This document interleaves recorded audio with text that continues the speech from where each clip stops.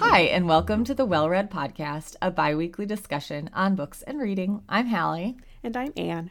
And we are librarians who love to read and talk about books. And today, we're celebrating Galentine's Day. Yay! And talking about books focusing on female friendships, which I love. This will be coming out the Friday before Valentine's Day. And so Yes. Galentine's Day would be Saturday, the 13th. Yes. Which I think this originally started on Parks and Rec, right? I think so. Yeah, I think it's an idea that came from that show where it was the main character, Leslie Knope, said, I feel like we need a day to celebrate female friendship as much as romantic love. So I love that idea. I love that the world has just, or I don't know how much of the world, but the part of the world I know about has completely embraced it too. So it's neat that it's maybe 10 years old and it seems like everyone talks about it and it's just a thing that people do now. I feel like I see it everywhere. I mean, I feel like it's not legitimate, but you know what I mean? It's a thing that people embraced. There's a bookstore I've talked about before that I follow. They have a podcast that I like, and I noticed that they had a Galentine's Day box that you could order for yourself or a friend, and it had some cute little things in it in a book. And so I think that it's a great celebration of something that I think sometimes we don't give enough credit to, the power of the friendships in our lives. So I think that's a really fun idea. We're female friends. We are female friends. It seems perfect. Yes. For me, I would have automatically probably said, let's do a romance podcast. But I love that this was the direction that we went. Yeah. That's so fun. Do you have plans for Galentine's Day? No, because there's a pandemic, and so we can't do anything. But actually, I guess I will see a female friend on Saturday. Now that I think about it, I have one friend who I see pretty regularly, and we both are quarantining, so she's like my bubble, and and she and I do a CSA together too. And so she's going to come over on Saturday so we can cook a piece of meat that she doesn't know how to cook on her own. So wow. That's our Galentine's Day. So I don't have any Galentine's Day planned. It's supposed to be kind of a miserable weekend here. It's supposed to be cold and rainy all weekend, I think. And global pandemic, I don't see any of my friends right now, but I do want to share for Valentine's Day that Jeremy and I just last night went through and decided what we were going to cook for our Valentine's Day dinner. Ooh. And we are cooking from the cookbook that we discovered through this podcast, that when we did our cookbook week, we discovered that My Korea, I think that's what it's called, My Korea. And so we're going to make some more recipes out of that. And I'm also going to try my hand at making creme brulee, which I realize does not go with Korean food, but I just want to try it. So it's so much fun. Yeah. Do you have a torch to do it with? Jeremy does, yes. So much fun. I know. So I thought that was a fun thing to share, that you brought. And there's a recipe that we made from that week. It was a sort of a fried rice kind of thing. It was called paella, I think, in the cookbook, but we make that all the time. It's a regular part of our rotation. It's a kimchi fried rice that we make all the time. It's so good. We've adapted it a little, or Jeremy makes it generally, but he's adapted it a bit from, I think, the official recipe based on what we have in the house and things. But it's really good. That cookbook's a good one. Nice. Yeah. That sounds awesome. Korean Valentine's Day sounds like the greatest of all ways to show love. I know, right? So I'm excited about that. But we'll have to think about if there's any little fun thing I could do on Galentine's Day, even though I can't see my girlfriend, see if there's any. You could make waffles. That's the official food of that is Galentine's true. Day. Well, I made cinnamon rolls 2 weeks ago, and the recipe made many, many more than we could eat. So I froze some, and so the idea was we would have those again this weekend. That's smart. Put them in a waffle maker and see what happens. Oh, that's an interesting idea. I wonder what that would be like. I could try it. Maybe good. Maybe. Anyway, so yes, today we're going to be talking about books that at least I did. I don't know, Anne, you can say whether you did. I tried to pick books where the friendship was the main focus of the book, because as I was thinking about it, I thought there are a lot of books where there's a great element of female friendship that's part of it, but I tried to focus on the ones where that was kind of the central story. Because have you watched Bridgerton, Anne? Have we talked about this? Oh, yes. Okay, so I just watched it. I just finished it up the other day. And Eloise and Penelope's friendship on Bridgerton is so great. That's the star. Yes. And so that would be an example of something like that where it's definitely a part of the story, but the main story is it's the for romance. Me it was the unintentional star of right. Yeah, I loved it. So I loved Eloise. She's one of my favorites. She's one of my favorites from the books too. Oh, good. Yeah, I haven't gotten to that book yet. I'm only 2 in, so I'll get there. Anyway, all right. Yeah, I don't think that I picked anything where it's. I guess some of them. I think it depends. I picked all books where, to me, the friendship was the thing that made me remember that book, but not. One of them I think is technically just a romance, but to me the friendship was the thing that I cared about. So that's what I'm talking about with it. So so maybe it's not completely in line with you. But and I'm realizing I have one that. No, I'm sticking to it. I feel like it's the main. I do feel like it's the main point of each of my books. So yeah. Cool. And we didn't do My Brilliant Friend for any of these, right? You didn't pick that? No. Yeah. No. That's the book everyone goes to with the female friendships. Yeah. Yeah. But I think everyone just knows it, so we don't need to regurgitate that for everyone. Well, and I've only read the first one of those. I haven't read beyond the first. Me too, but I have the second one on my I have it checked out from the library right now because I want to read it and then watch the second season of the show. The adaptation, I really liked it. So, but I just haven't gotten to it yet. Too many books. Too many books. Yeah. All right. Well, let's go ahead and why don't you do your first one? Okay. My first book is The Milk Lady of Bangalore by Shobha Narayan, and I will say that I thought this was a novel, and it is not. So I just randomly got it from work, and I decided to read it for the podcast because I had it on my shelf, and it's short, and I thought, well, that'll be fun to read something new. And I started it, and I realized it's a memoir, and so that was a funny surprise, but not a bad surprise, but it threw me a little bit for a loop at the beginning. So the author is a journalist, and she was born and raised in India, but she lived in the US for years, like 20 years, I think. And she and her husband, who's also a native-born Indian, decide to move back to India with their two children, and they settle in a high-rise apartment in Bangalore. And I guess that's the high-tech center of India, so that's her husband's industry, so that's why they decide to settle there. And as they're moving in, the elevator door opens, and there's a cow wedged into the elevator, and it's just kind of hanging out there.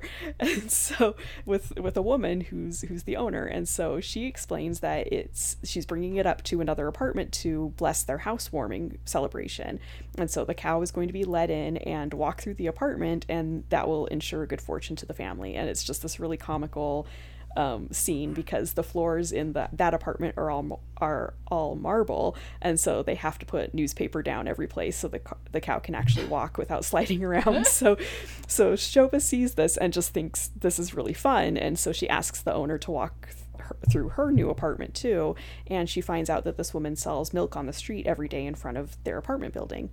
And so there's just this kind of fascinating juxtaposition of old India and new India that Shobha can't really get enough about, and she's also really curious about unpasteurized milk, and so she's very drawn to holistic and alternative medicines, and so she just really wants to delve into traditional Indian beliefs on milk and the role that it plays in the culture. So she decides to go down and talk to this woman whose name's Sarala, and they just start talking about milk and cows and build this friendship based on that. And so eventually Shobha starts buying milk every day, and it just becomes this part friendship and part patronage and part sort of grift. And Sarala is very open that she's always looking for money, and she's completely willing to use their relationship to get money, but it's open, so it's not really grift, I think. Mm-hmm. But she lives in poverty with this large extended family, and she supports all of them through her milk business. And so if anything happens to her cows, she could lose everything, and something does end up happening. So Sarala ropes Shobha into this plan to buy a new cow, and they are going to travel all over their region looking for the perfect cow, because now Shobha is completely invested emotionally in Sarala's business and in her herd.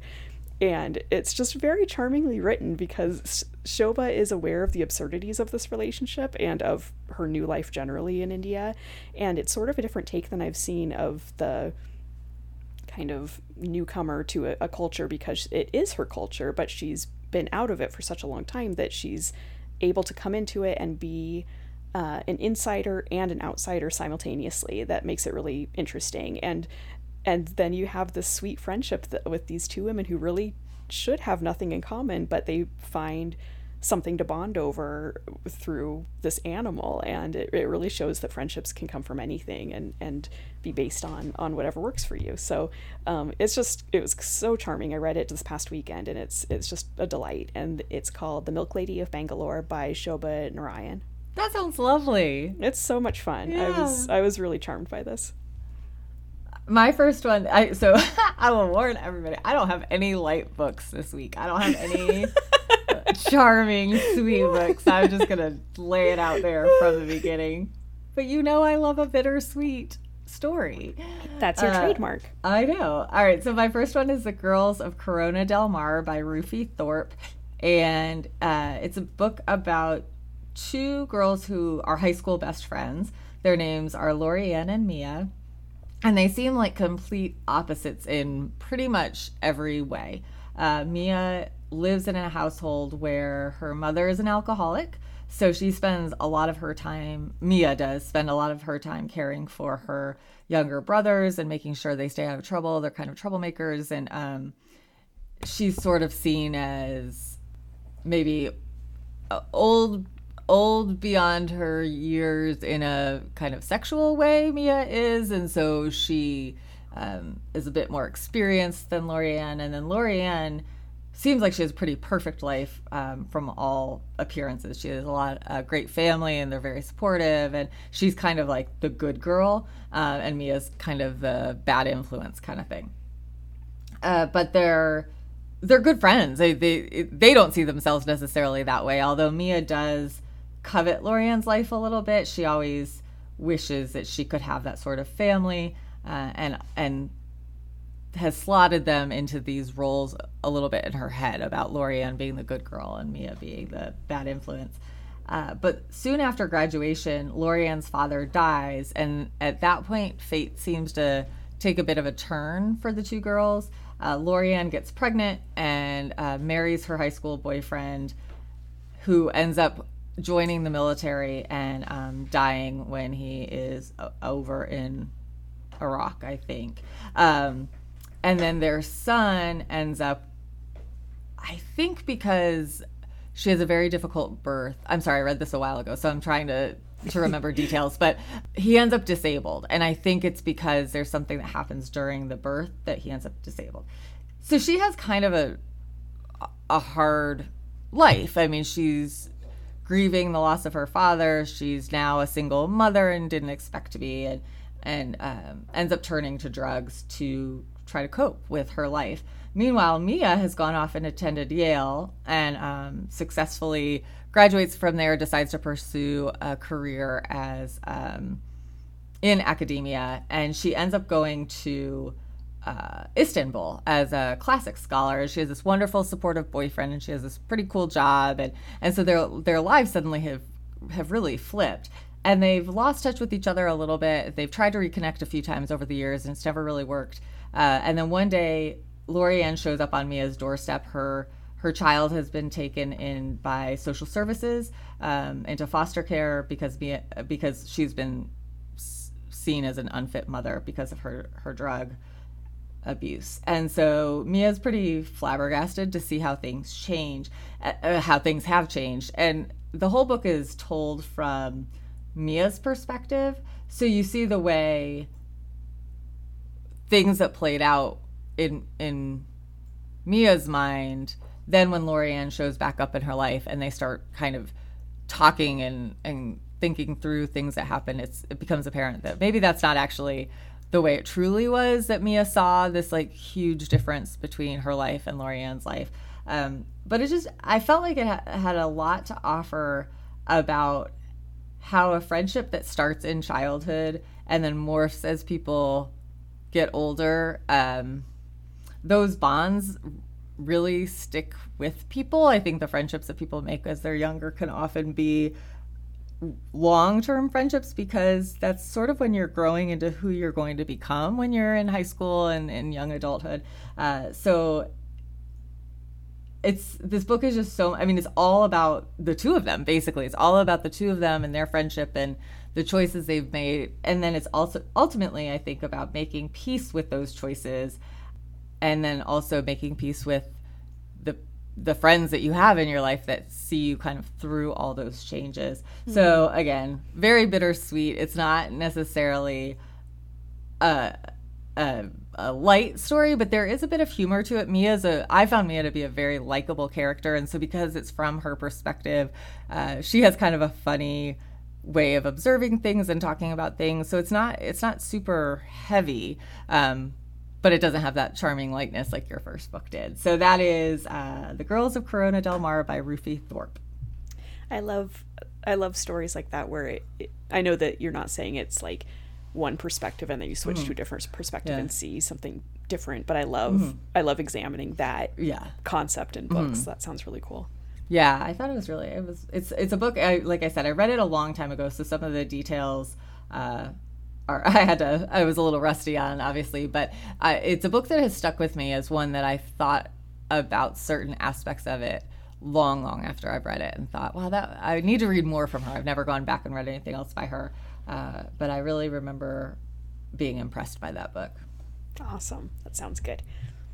Okay, up next is Stealing Home by Cheryl Woods. And this is a giant author that I've never read. And so I picked it up because I saw that there's a show on Netflix called Sweet Magnolias that's based on this book, and it just seemed like gentle pandemic watching that I've been craving right now. Mm-hmm. But somehow this book broke my brain, and I completely gobbled it up in like a day. So this was unexpected to me. So it's about three best friends who grow up together in a fictional town called Serenity, South Carolina, and it's supposed to be about 20 miles from Charleston.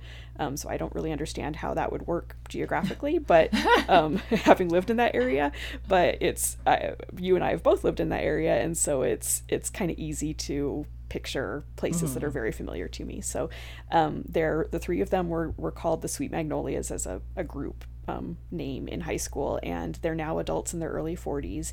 And so this book focuses on one of the women named Maddie Townsend, and then I've seen that subsequent books focus on different groups or different members of the group, and then it kind of goes on to other people in town throughout the series. So in this book it's about Maddie, and she her husband of 20 years is divorcing her at the start of the book after having an affair with a nurse at his medical practice, and she is now pregnant, and so he's marrying her instead.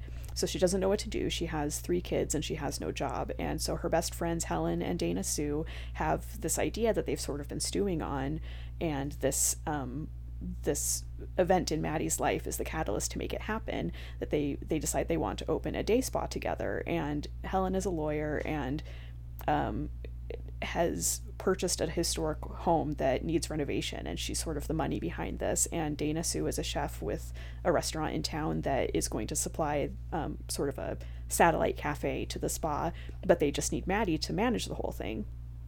So she has the skills because of her background before she got married, and really put all of those skills into building her husband's practice, but she doesn't have the confidence, and she hasn't had a job since she was married. So this is really the only thing that's available to her right now. So Helen and Dana Sue specifically want to do this to help Maddie get back on her feet. So at the same time, Maddie's oldest son is a star baseball pitcher on the high school team, but he's really struggling with this divorce and the anger that he has toward his father for the way he's behaved. And so his coach, Cal Maddox, reaches out to Maddie to try to find ways to help him. And so they work together but they're sometimes at odds with Maddie's ex-husband Bill, but they're growing closer and starting to develop a relationship, but they're in this very gossipy small town, so it's not going to be easy to get together in that way. So technically this is a romance novel based on the requirements of romance novels, but to me, I read it more as a women's relationship book because the friendship was what stood out to me in this, and this sort of group of the Sweet Magnolias is really supportive of each other, and they basically give Maddie a new lease on life after she's had everything taken from her, and you read this really feeling like there's a shared history here, which I don't think is always the case with women's relationship books in ways that feel convincing to me, or sometimes they're more contrived. And I really felt like Cheryl Woods did a great job of writing everyone fairly in this book so that they felt like real people and had real responses. So even Noreen, the woman that Bill cheats with, she's written pretty sympathetically, and she doesn't have that sort of home-wrecking caricature that you sort of would expect from other books that are like that. So I was so shocked by how much I enjoyed this. I sort of just thought, this is something I always, if I watch a show, I always am kind of curious about the book, and so I just picked it up. But after I finished reading this, I usually when I finish a book, I don't want to go right on to the next book, and as soon as I finished this, I put it down, I picked up my phone and requested the next one, because I was just so charmed by this friendship that it shows. So that is Stealing Home by Cheryl Woods. Yeah, actually, I can think of a few different romances that I've talked plenty of times about how often in romance, when there's a series or a trilogy, it follows people that are connected to each other, and often it's a friend group. And I think I really like that. I think generally it's either a family or a friend. Sometimes it's family members like Bridgerton, but sometimes it's a friend group. And I think that there are several authors that I've read and really liked, and that's a huge element of why I keep reading this series. Is, of course, I like romance, but the friendships are really why I enjoy it. You get to know the characters, and it's fun. And then in the next book, you'll see those same people, and now you'll see the first heroine and the hero together, and it's fun. Yeah, I don't know. My brain just needed that then, so it was great. All right, well, my next one is The Animators by Kayla Ray Whitaker, and I have talked about this book before on the podcast, but I checked, it's been 5 years since I've talked about it, and I only talked about it, I think, in a preview episode. I don't know that I actually ever talked about it after having read it, so I feel like it's fair game at this point. Yes. So I give it my approval. Thank you. All right. So this is another one about two women who become friends as teenagers, and then it follows them into adulthood. But in this case, the main characters are Sharon and Mel, and they meet in college in an art class. They're both very talented artists, and Mel is outgoing and confident, and Sharon is shy and kind of lonely at school. But they immediately bond. They just have this immediate thing where they click as friends, and that friendship turns into working together. They sort of naturally decide to start creating things together, and the Mel, I think it's Mel, opens up Sharon to this particular style of animation and comics, and so they end up kind of gravitating towards that and creating that. And they're very, like I said, very talented. They're very good at it, but I think that's a really hard career to be hugely successful in. So they're getting by. They have a good reputation. They have, after college, they're able to do some small projects. They're doing things like short cartoons, and they'll illustrate advertisements and things like that. So the book follows them as they transition from college into young adulthood, and follows them through about 10 years after they've met. So now they're mid to late 20s.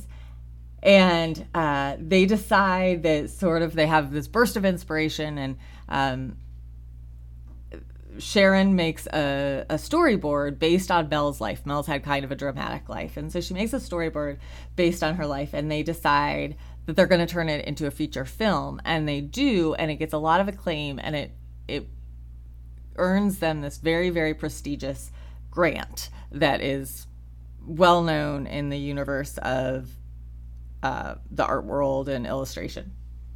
And so they're excited. They think this kind of sets them up for success, and the next phase of their life is just going to be to take off from there into really wonderful opportunities to create on their own terms and explore the opportunities that they want versus being reliant on getting these jobs to do commercials and things like that.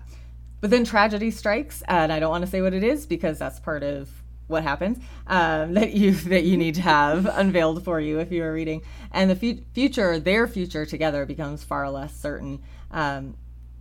So one of the reasons I like the book is that you see the way the partnership as business partners or professional partners doesn't always feel equal to either of them, but for different reasons. So they want to preserve their friendship. They feel like that's the most important thing, but they want to balance the business aspects with the personal aspects of their lives, and that becomes really difficult. And then this tragedy strikes, and all of a sudden it kind of like implodes. And what I liked about it, and I'm trying to be very vague, I'm sure you could tell, but like, what I liked about it was the book did not go in the direction I expected it to based on sort of how it sets it up at the beginning, I would say. So I had this expectation about imagining it was, and I've read other books like this where The Interestings by Meg Wolitzer comes to mind, where it follows friends who have these big aspirations, and then you see them in adulthood, and for some people it hasn't turned out the way they wanted it to, and for others they become a huge success. So that's sort of where I thought the story was going to go, that maybe one person became more of a success than the other one or something like that. And that's not where it goes at all. And it's so much more about their friendship and how that love you have for a friend is just as powerful and important as the love you have for a romantic partner or a family member. And it's just as valid. A found family can be just as valid as a family that you're born into. And I thought that this book really showed this, and how those relationships can sustain you at times when your other relationships are falling apart. It was just a really compelling story. The characters were really compelling. Like I said, it went in directions I didn't expect it to. And it's really, truly about the way the friendship between the two people is just so much more complicated. It's not a simple, it has layers to it. It's not like, it's like any sort of loving relationship.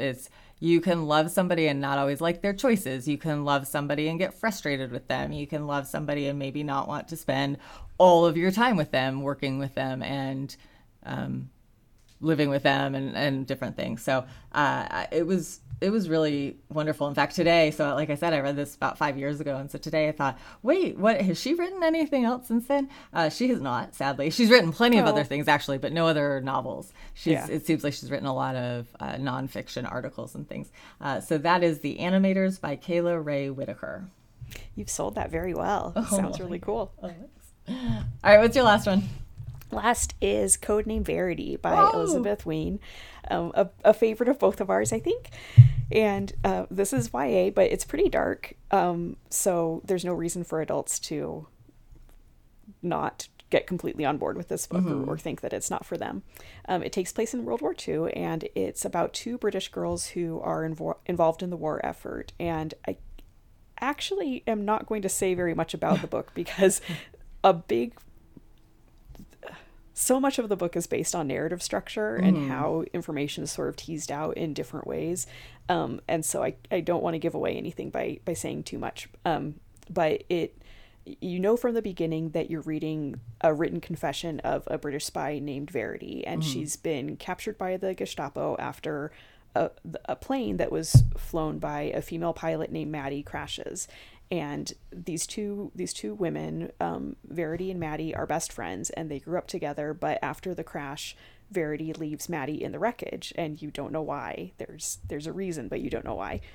So now Verity has to supply the Germans with details of Maddie's British Air Force mission, or she's going to be killed. So she's basically telling Maddie's story for her, and the story of their friendship, and it becomes this confession becomes a record of their friendship and the regrets that Verity has about it, and the efforts that she's sort of doing to be underhanded to the Nazis and to be subversive to them, and her own personal struggle to stay courageous in the face of evil when she feels like a failure for what has happened with Maddie. And that's all I'm going to say. I don't want to do too much with that. Yeah, you can't say too much about it. Yeah, it's one of my favorite books. It's amazing. The female friendship in this book is just so beautiful. They have this sisterly bond that is probably, I don't know, it's at least top 5 female friendships or friendships that I've read in fiction. And it's also just a really powerful reminder of how much ordinary people of all ages sacrificed during World War II, and they became heroes. And it's really great to see young women shown in that light, and the way that they support each other and work together and face the greatest evil that's ever happened. So it's pretty amazing. So that is Codename Verity by Elizabeth Wein. So good. Have we never talked about that on the What's show? that? Have we never talked about that? Oh, okay. Yeah, but it's probably been 5 years. Yeah, okay, all right. No, that's fine. I just was sitting here like, how have we gone this long and never talked about Codename Verity? Yeah, no, we I don't remember if I read it for the podcast, or I don't think I did, but I read it a long time ago and then talked about it, but it and then I haven't read her follow-up book, like the others in the series. No, me neither. They're kind of tangentially I think involved maybe I read with this the one. second one, whatever the second one was, but I don't think I read Rose Under Fire. I can see it right now on my shelf. Okay, so my last one is A Thousand Splendid Suns by Khaled Hosseini, and I know this was a huge book when it came out, but I also know that there are probably people who missed it the first time around, because it's, almost 15 years old now is my guess. Is it really? I think maybe. Wow. I feel like it had to have come out before 2010, so... I think you're right, but that just seems wrong in my brain.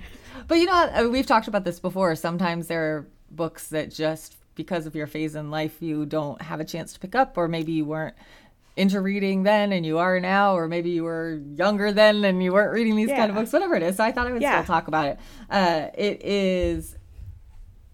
This was his second book. So The Kite Runner was his first book, and this was his second one. And it's about, so its cover is basically 30 years. It's set in Afghanistan, and it starts with the character of Mariam, I think is how you would say her name, who is the illegitimate daughter of a wealthy businessman and a maid. So they had a dalliance, and the businessman wants nothing to do with the maid or his illegitimate, I think, children. I think there are 2 of them, but Mariam is definitely one of them. And so he just leaves them. I mean, there's no support there at all. He has his own life. He's married. He's not interested.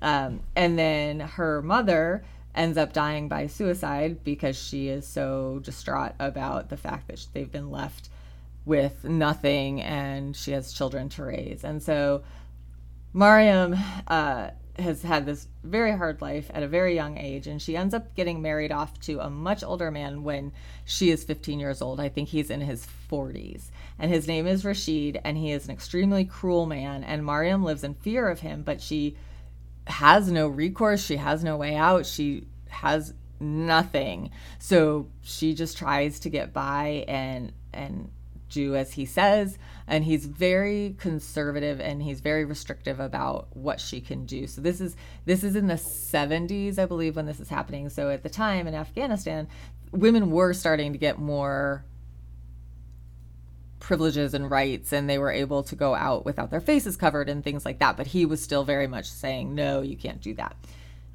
And so she's scared of him, and then she also keeps having miscarriages, and so she is concerned because she doesn't want to do anything to make him mad, and he's blaming her that they can't have children and there's no heir for him. So then the story switches to Layla. She's a young girl who is smart and independent. She has a loving family, very supportive parents, pretty much the polar opposite. And she's a neighbor of Rashid and Mariam's. And one day, she is in love with a young boy who I believe also lives in the neighborhood. One day, though, her parents are killed by some sort of unrest that is happening. And the boy that she is in love with, his family flees because of all of this violence and chaos that is happening. And so Layla quickly realizes that she has no options. Her parents are gone, and her choices are pretty much to starve or become a prostitute. Like she has very little options as a teenage girl. So she ends up basically offering herself up to Rashid as his second wife because that's her only option. So you would think now she has come into this household and Mariam is the original wife and Layla is this new young wife. And you'd think that they would view each other as adversaries, but they actually form a really strong alliance with each other and a bond with each other because they are both being inflicted with the cruelty that their husband is perpetrating on them. And so they try to protect each other from him. They try to do what they can to keep each other out of his way, and they try to escape. They try to plan on how to escape. So it sounds like it's a rather bleak story, but I actually thought it was really beautiful too. The relationship between the two women is so beautifully rendered, and it's really touching. Again, all the things I love in a story, but it's heart-wrenching and it's just lovely. I was really, really impressed with the way Khaled Hosseini, who's a man, writes about women in such an insightful way. Sometimes I feel like it can be a little bit jarring when a man writes about a woman and her thoughts and feelings, and in this way it just really felt like he captured these two women very well and as distinct people. They had their personalities and their backgrounds really formed kind of who they are and how they respond to the situations that they're in, and they form this really wonderful friendship. And like I said, they do everything in their power to protect each other. So that is 1,000 Splendid Suns by Khaled Hosseini. That I'm in that group of people who missed it because of whatever was going on in my life. So I need to get back to that because it sounds really good. Have you read The Kite Runner? No, same deal. Yeah, I think I was in college when it came out, and so I just I need to do a year where I read all the like standard popular fiction texts I missed. Well, it'd be interesting to see how they hold up too. I'd be curious about those I mean, this I think this would hold up. That's why I'm recommending it. But there are certain, if I went back to the time when I was in college, that was in the 90s, and I wonder if the popular books at the time, if I read them now and I thought, I don't know, what was the big deal? I don't know. Or if I think, oh my gosh, this is a treasure. I can't believe it took me so long to read it. So let's do a book club of The Secret and see how it holds up. Oh, I read The Secret at the time. Did you really? I did. It was all the rage. It was everywhere. I had to read it. And it was a short book. It was pretty slim. It was very annoying. I'm sorry if anybody. I do actually believe in kind of like putting good out into the universe. So it's not that. Right. It was It was. I don't know. They were making claims about what you could do if you attracted good things, and it was wealth and love, and it was just everything you could imagine was The Secret. So maybe not the things that you're supposed to try to attract. Right, exactly. If you're putting good into the world. Right, exactly. Yeah, I think it was a little bit. I think it probably came from a good intention, but I think it was warped into something that maybe it shouldn't have been. Anyway, all right, well, we'll be right back with what we're reading this week.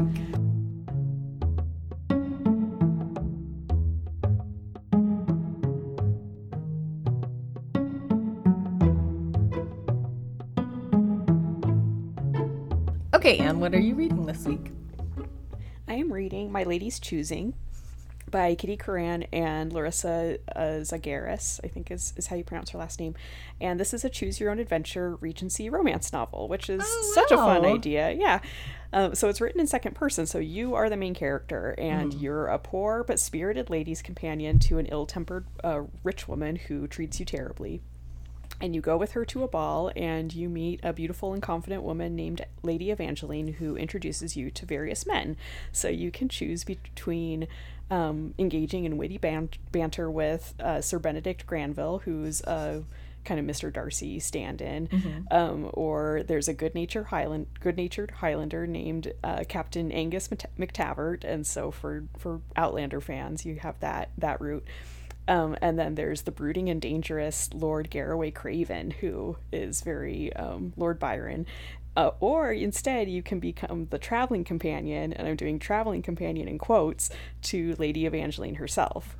So anything goes in this book. So I picked Benedict Granville, and the story sort of intertwines with others at various times. So you come into contact with these other characters in ways that make it interesting. And it's just full of all the typical tropes. So there are lost inheritances and illegitimate children and things of that nature. And so far, I've been able, you can choose between following a plot or sort of deciding for more intimate scenes.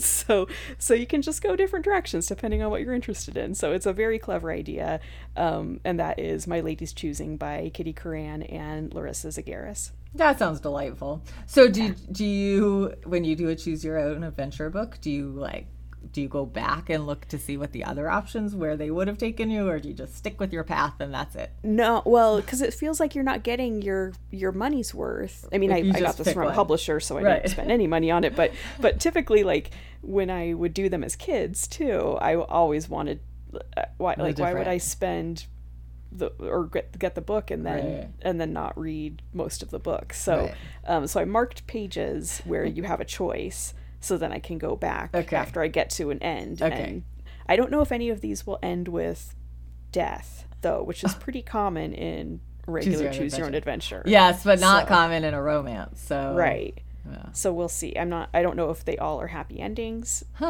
So you'll have to report back. Yeah, I did get to the end of one, and it just, or I think I've gotten to two endings, and they both were marriage. So also pretty common in romance, yes. It's a thing. Okay, so what I was reading this week, I actually just finished it, was The Push by Ashley Audrain. And this book. I have to preface this by saying it is probably one of the most unsettling books I have ever read. Ooh, tell me more. But it was, have you heard about this? Have you seen just this? Through I you, feel like yeah. It's everywhere. I saw your post about it, and I looked into it more, and it's one of those books where, you know how when you work with books a lot, you sort of read titles and they become sort of meaningless to you after a while.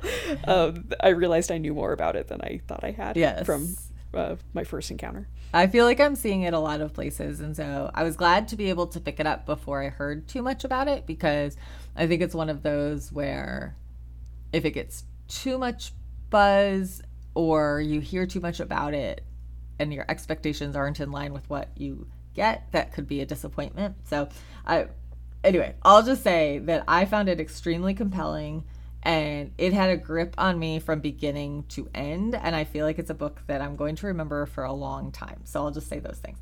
It's interesting, actually, because it is also in second person. It is written as a woman explaining to her ex-husband her side of the story. So that's how it starts. I want to tell you my side of the story. So what I assumed was it was her explaining her side of why they got a divorce or went their separate ways, because it's pretty immediately apparent that it's her ex-husband, but I don't think it lays that out right off the bat. So you sort of have to get to the point where you realize, okay, he is off with somebody else now, and she is explaining her side of the story. But that is when she says her side of the story, it is about their going their separate ways. But what it really comes down to, it's much more focused on her relationship with her daughter. She has a child that she never really felt a connection to from birth, and has concern seems like too mild of a word. She is convinced pretty much that her daughter is truly evil. She's purposely causes harm.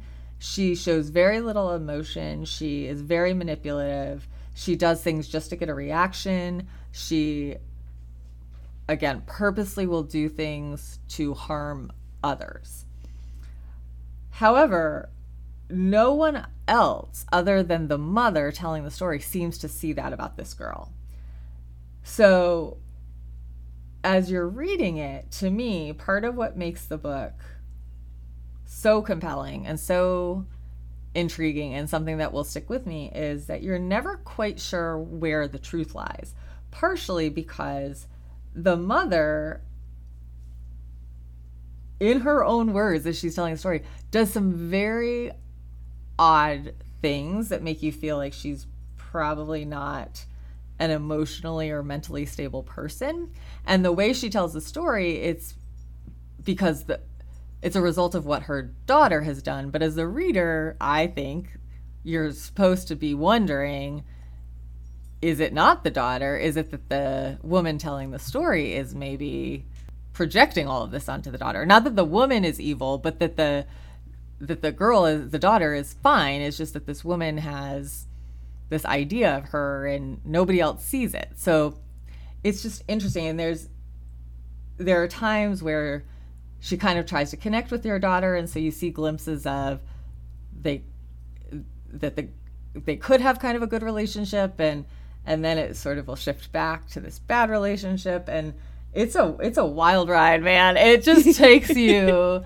It just, like I said, I read it and I thought this is a hard one to truly recommend to somebody, because some disturbing things happen in it that I think would be upsetting for a sensitive reader who might not want to read about things that I don't want to spoil, but there are certain things that I think would be upsetting. But then at the same time, it's just a very, very compelling story. It's like a thriller, but in a way that's just this tension is just threaded throughout the whole story. So that is The Push by Ashley Audrain.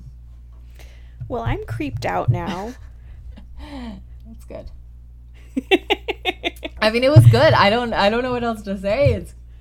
It's one of those books that I think if you are intrigued by my description of it, if you were to start it and get about 25 pages into it and weren't feeling it, I would just set it aside, because it doesn't go to a place that's going to make you happy if at the beginning you're not kind of hooked into it. Because you realize very early on, when the very first scene is, that this woman is sitting outside of her ex-husband's house watching the family inside the house. Oh. And her daughter being one of the people inside the house.